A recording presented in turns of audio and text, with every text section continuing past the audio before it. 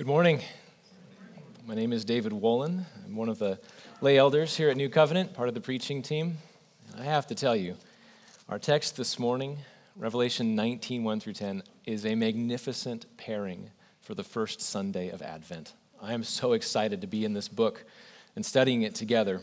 But if you weren't here last Sunday, and I know we have some visitors here on this holiday weekend, we need to give you a little bit of backstory and context coming into Revelation 19. Otherwise, it might feel for you a little bit like if we were to jump in and start watching the last 20 or 30 minutes of the Lord of the Rings trilogy movies. It might seem like that because the previous 12 hours, of course, long 12 hours of cinema and story are necessary to fully appreciate what happens on the mountaintop royal courtyard in Gondor. This was the scene that was in my mind as I was preparing for this message. There's a lot of shared imagery. So in that moment, if you've seen the movies or read the books, you might remember that now Sauron, the enemy of all that's evil, has been cast down, and now the rightful king, Aragorn, he's wearing a crown, his reign has begun, and all around him are these people, his friends, who serve him, who know him. And there's this joyous golden glow of celebration, of relief, of freedom. But then the sea of people part, and the king sees his bride. So Tolkien was borrowing the imagery of Revelation when he wrote his masterpiece. And as good as it is, it's just fiction. This is the real thing. This is the factual future. This is the future of history. And like Revelation, like all of Revelation, chapters 17 and 18 and 19, they're all part of this vision that God gave the elderly apostle John. It was an apocalyptic vision revealed not with cinema, but with symbols. It was a vision to share with the churches, many of whom were suffering then. And it was to encourage them to endure and to remain steadfast in their faith in Jesus. And it's the purpose of Revelation for us today. And so Revelation's message is shown like a collage made of clippings and snippets from the Old Testament books like Isaiah and Ezekiel and Daniel and Genesis and the Psalms. And an angelic being accompanies John through it all, taking him back and forth between heaven and earth and showing him the unseen reality of what has been and what is and what will be. And it's done largely through symbolic representations. So in chapter 17, we were shown a great beast with many horns, and it symbolized the authoritarian power of the state throughout the centuries, which has so often been used for evil and to persecute God's people. And right with the beast, seated on it, is a prostitute, beautifully adorned for the purpose of enticing and seducing, but the text reveals that she is deadly. She's holding a cup. The angel tells John that she's drunk on the blood of the saints, and symbolically this woman represents all people in all places who reject God, who are enticed away, who are lured away from embracing the Lord Jesus Christ as their God and King, and are instead embracing all this world has to offer as God alternatives. And so when this passage speaks about sexual immorality, that's also symbolic, because it's far more expansive than sexual sin. It's everything in our lives. Our affections and our loyalties and our worship given over to something other than the Creator who deserves it from us. And when we do that, it's like a betrayal. It's an unfaithfulness, a breaking of covenant loyalty. And the symbolism doesn't stop there. So much like might happen in the dreams that we have, one character morphs into another. And we learn that the prostitute's name is Babylon, which is the great city, the city of man, the world order apart from God. So they're one and the same, like two sides of a coin.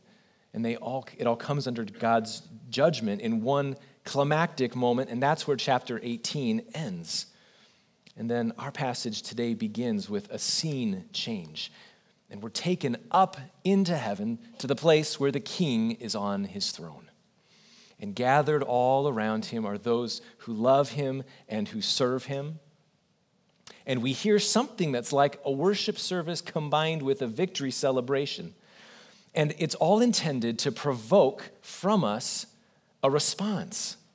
There's a transformational intent to this passage, and I'll summarize it like this. Revelation 19 is calling us to hold firmly to the testimony of Jesus because there are two unstoppable, irreversible events in history, events on the horizon. God will bring justice through judgment, and the Lamb will unite himself to his bride, his redeemed people. And so in summary, that's where we're headed today. And we'll start at the beginning.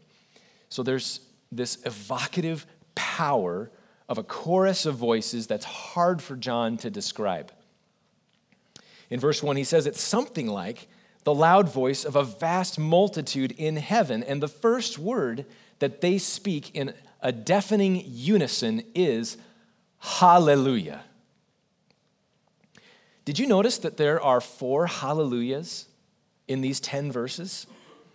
Hallelujah repeats over and over. And it's a familiar word to us.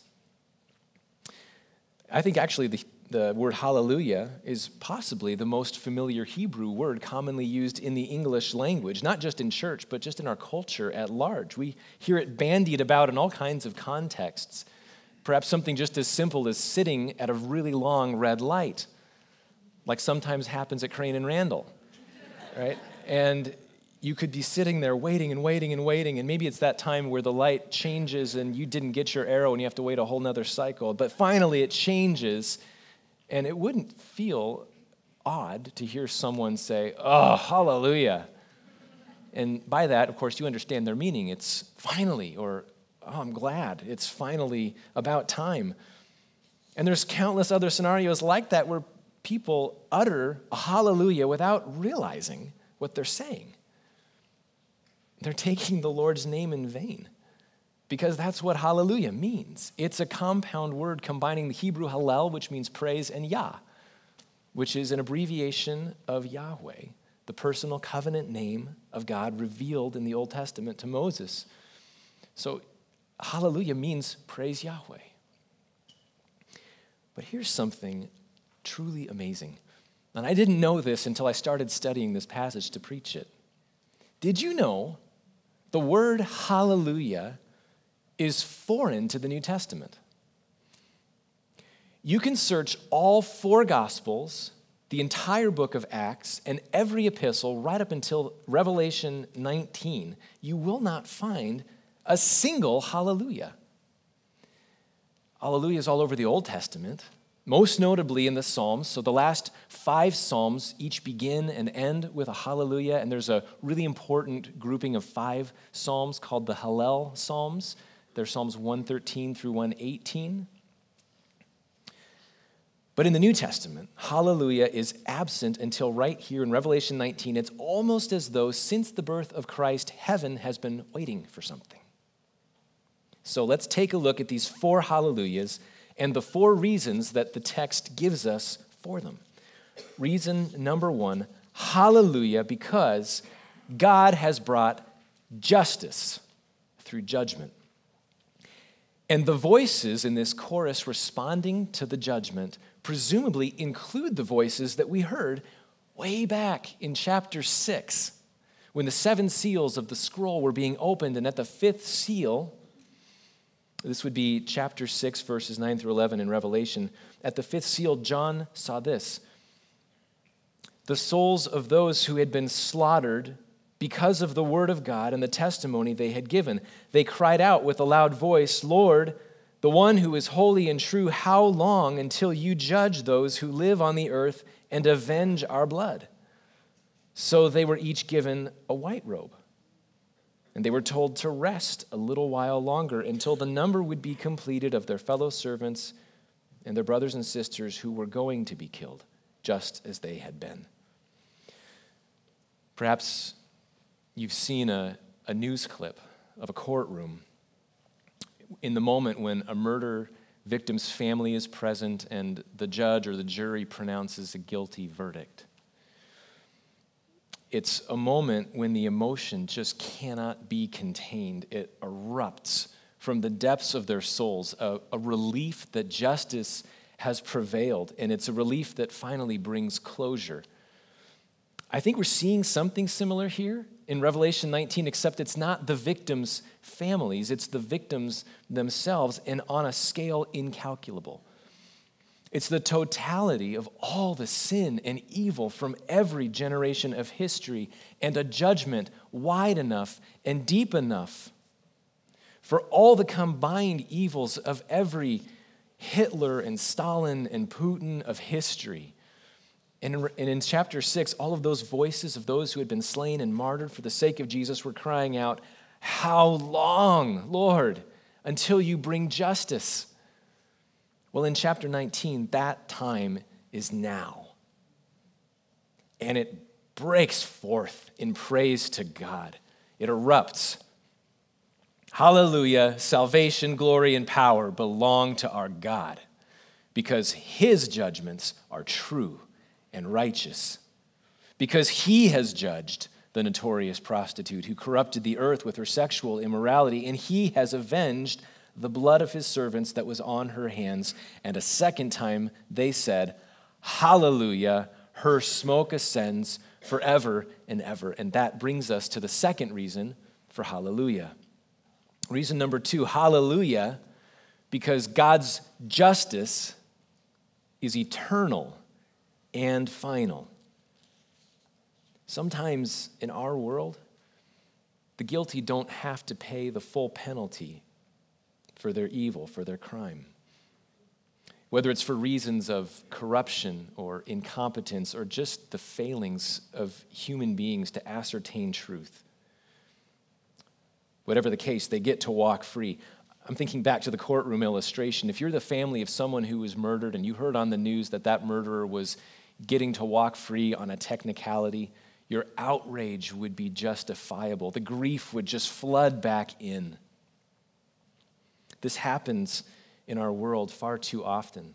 Here in the U.S. and especially also in other places around the world, especially for the rich and powerful. But this can never happen with God's justice.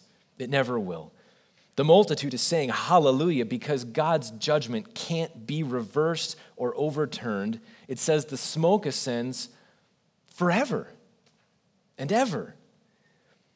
And God's word doesn't exaggerate. This is eternity. And it's a picture of hell. Do you feel a mix of emotions when you hear that? I do.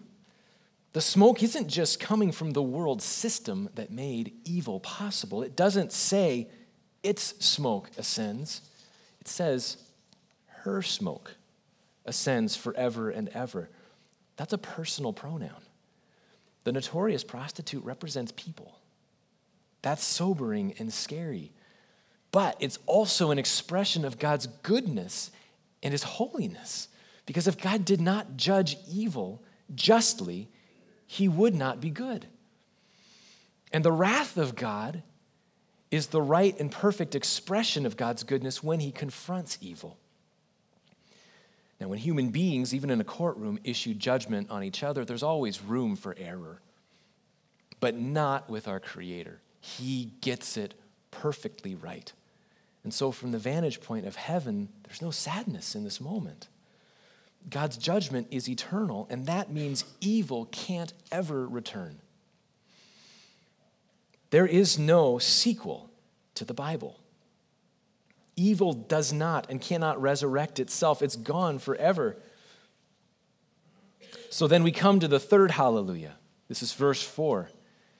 It says, the 24 elders and the 4 living creatures fell down and worshiped God who is seated on the throne, saying, Amen, hallelujah. And we've seen these 24 elders and these 4 living creatures throughout the book of Revelation. They show up again and again. And they don't add here any new reason for hallelujah. They're giving their agreement to it. It's like heaven's stamp of approval for everything that's just been said. And then we hear a voice coming from the throne that says, Praise our God, all his servants and the ones who fear him, both small and great. Whose voice is this? could be the voice of Jesus. It could also be the voice of a herald speaking on the king's behalf, but in any case, the outcome is the same, which is that everyone swivels their heads away from the destruction to gaze on something far better and more glorious. The gaze of all heaven and all God's people is now fixed on God himself.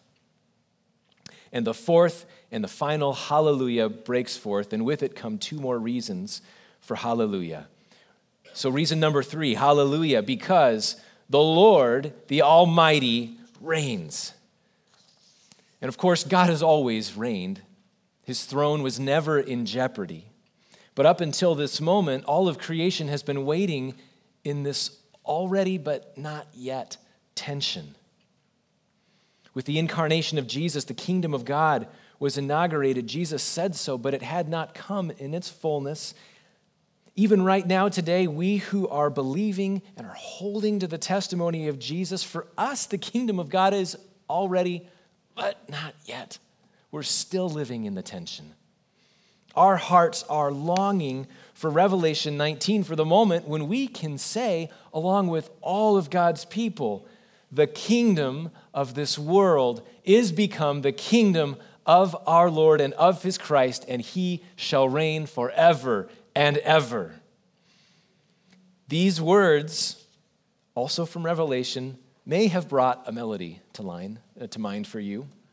They did for me. Handel's Messiah is a musical masterpiece that we associate with Christmas, and so much of that text comes right out of Revelation, including verse 6 of chapter 19. Now, if you happened to have a King James version in front of you, the words that you'd be reading are these: Alleluia, for the Lord God omnipotent reigneth. I almost sung them. The verse 6 is the text of the Hallelujah chorus. And that makes sense, right? Because this is a chorus of hallelujahs right here in these 10 verses. Now, before we started this series in Revelation, the preaching team, we were outlining the book of Revelation and laying it out on the preaching calendar, seeing where it would fall, and we saw that it would take us all the way to the last Sunday before Christmas.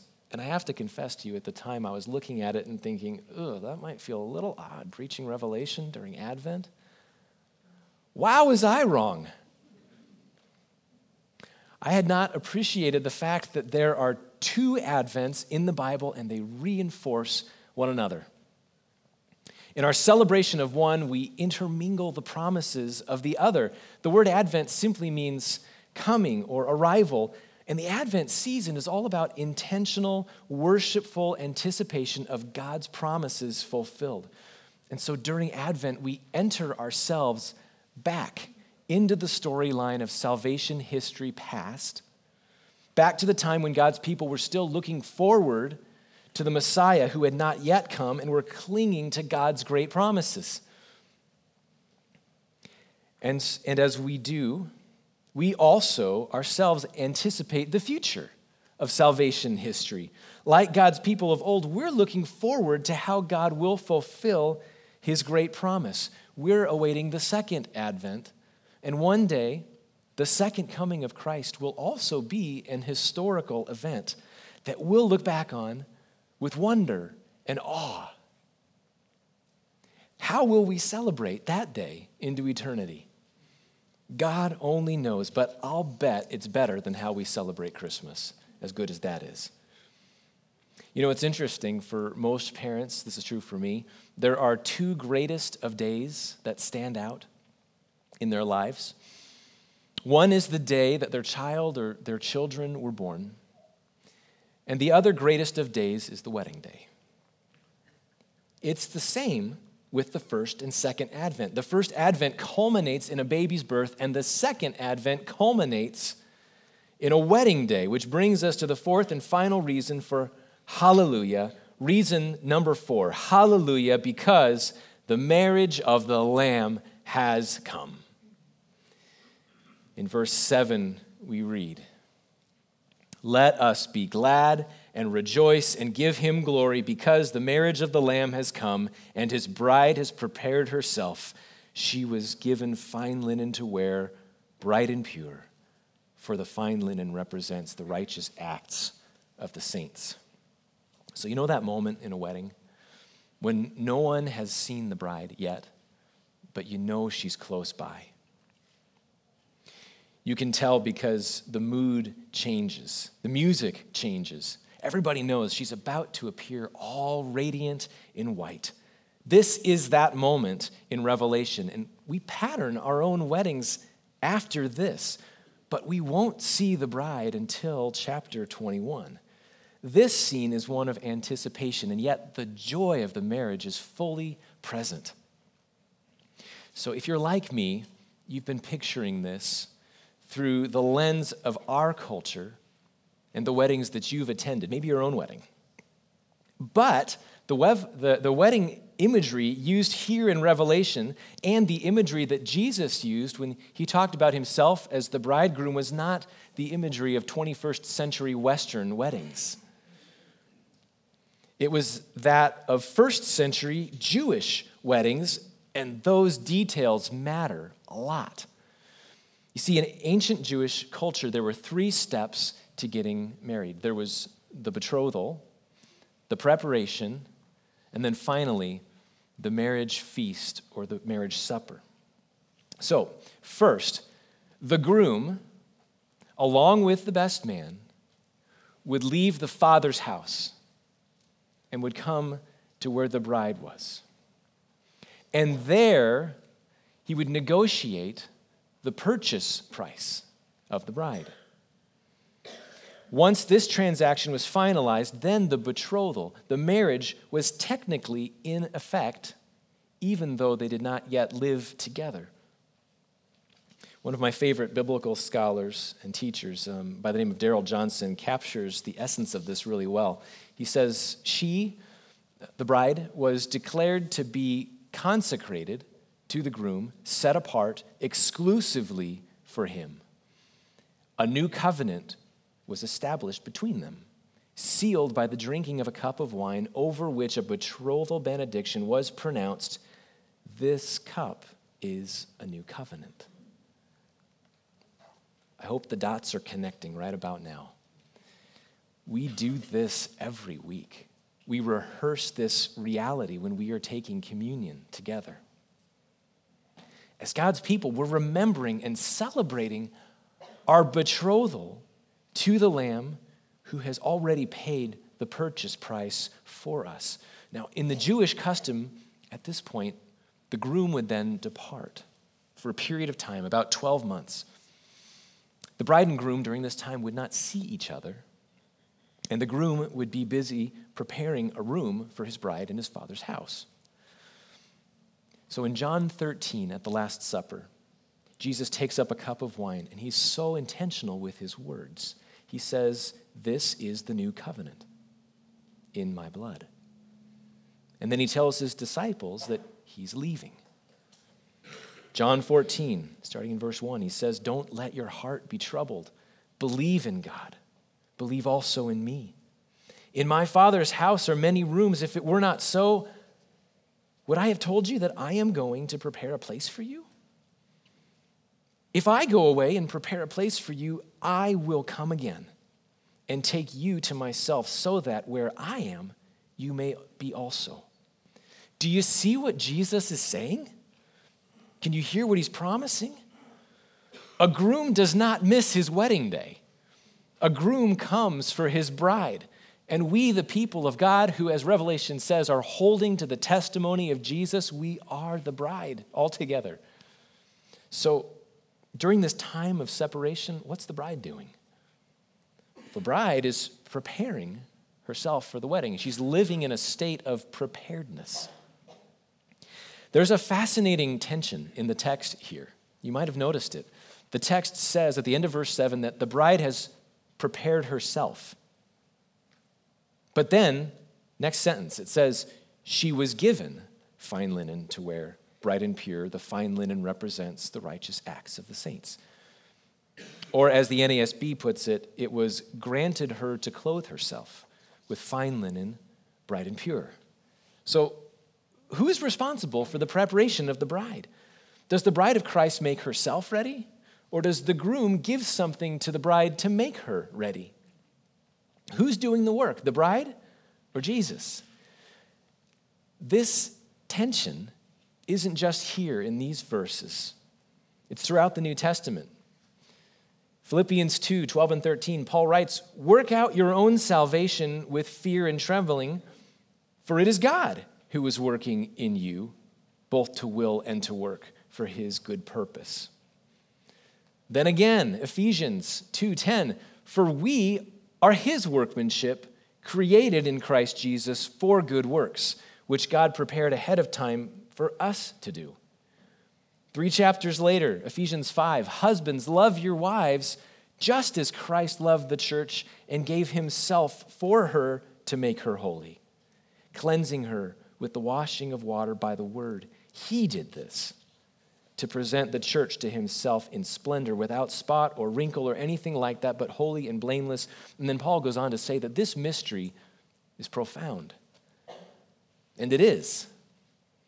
Marriage wasn't just a helpful metaphor that Jesus picked up on and used to teach. It's the other way around.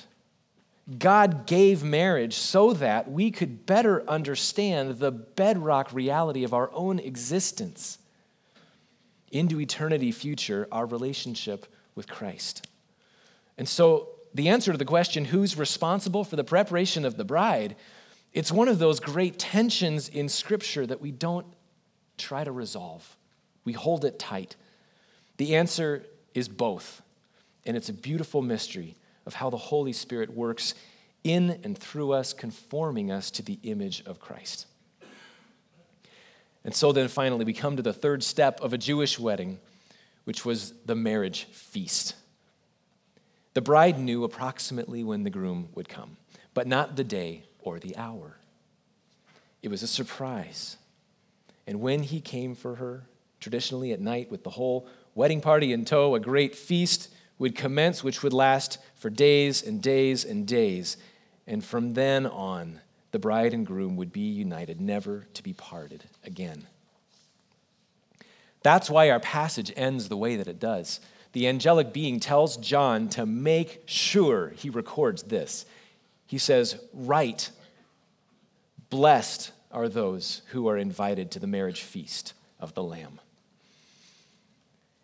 And today, by virtue of hearing these words from Revelation, there's not a person in this room who has not received their invitation to this glorious marriage feast of the Lamb. And you'll notice that it's not called the marriage feast of the King of Heaven or the marriage feast of the Son of God. It's the marriage feast of the Lamb. This is because this is the basis of our union to Christ. It's that he took our place and endured the wrath of God for our sin on our behalf. He is the sacrificial Lamb of God who takes away the sin of the world. That was the purchase price for the bride. The hymn says, "From heaven he came and sought her to be his holy bride. With his own blood he bought her, and for her life he died." And at the beginning of this chapter, we read about God's justice coming upon the evil of this world in judgment. But God's wrath is not something only reserved for those really bad people out there who really deserve it. We deserve it. Our sin deserves God's wrath, yours and mine. And those who are part of the body of Christ, the bride of Christ, we're not better people than all the rest. Jesus did not go out into the world seeking a bride like human beings do. He wasn't looking for the one who was suited for him, the least sinful, most well-behaved, religious, virtuous, beautiful, talented, accomplished. The ones that Jesus sought out were the ones who knew they were hopeless, helpless, lost, and broken in their own sin, and so they responded with repentance to the love and the grace that Jesus showed them.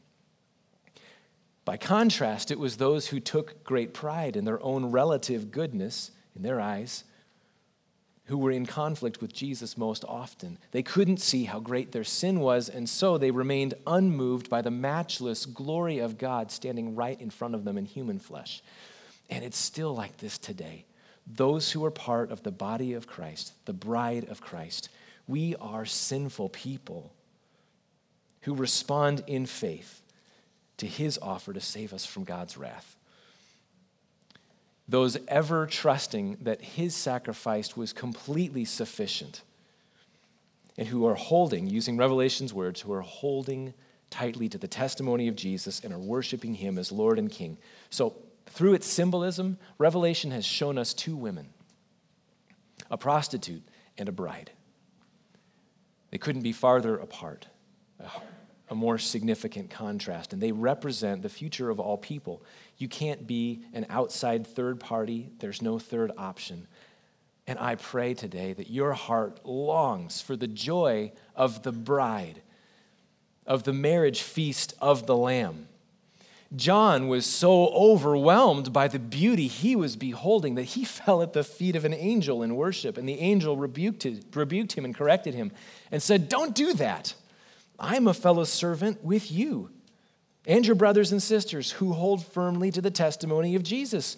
Worship God, because the testimony of Jesus is the spirit of prophecy. And likewise must our response be to worship God and to hold firmly to the testimony of Jesus." Amen. At this time, we're going to observe communion together. And so we'll wait for the worship team to come up until after. And by the way, if you did miss up picking up a communion cup on your way into the sanctuary, please feel free to do that now. I won't be offended if you get up. And as you do, I have a few more words to bring together that scene at the Last Supper and this moment in Revelation. So when our Lord instituted the Lord's Supper, it was during Passover, the Last Supper. And when we look at the words he spoke during that Last Supper, it's so clear that he was thinking about the marriage feast of the Lamb. Now, the disciples were rightly celebrating, looking back at God's deliverance from Egypt, but Jesus was also looking forward. And at the end of the meal, Jesus taught them to do the same thing. Now, traditionally, during the Passover meal, those gathered around the table, interestingly enough, would have sung through the Hallel Psalms.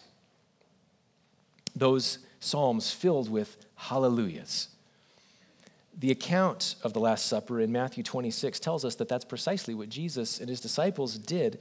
It says they sang a hymn before they departed for the Mount of Olives, which means that as Jesus was setting out, walking out to go pay the purchase price for his bride, he did so with the melody of that final hallelujah and the taste of the bread and the cup still lingering.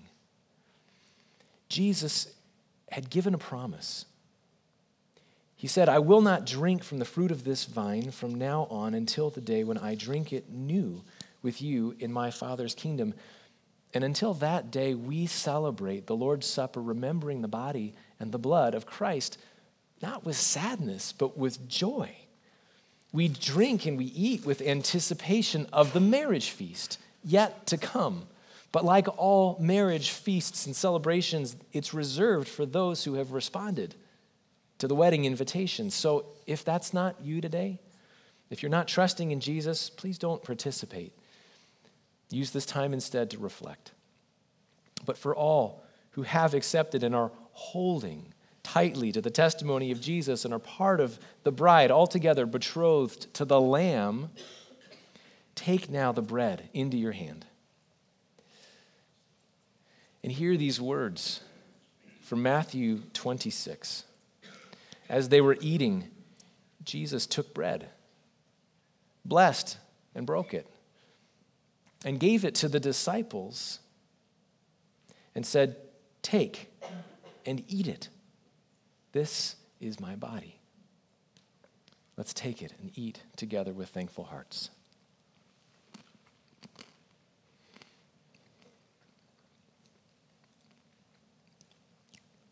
And then he took a cup. And after giving thanks, he gave it to them and said, "Drink from it, all of you, for this is my blood of the covenant, which is poured out for many for the forgiveness of sins." Let's drink together. Church, as often as you eat this bread and drink this cup, you proclaim the Lord's death until he comes. Let's pray. Lord God, we join our praises this morning to that chorus of hallelujahs, and we pray that you would fill us with joy. Give us fresh eyes to behold the bridegroom in the light of his glory. Lord, I pray especially for anyone who is considering this wedding invitation but is unsure of their own response to it. Oh, I pray, let no one's heart be unmoved by such an invitation. Lord Jesus, make our hearts long for the wedding feast. Give us faith to respond today in obedience, endurance, and worship. We pray in Jesus' name, amen.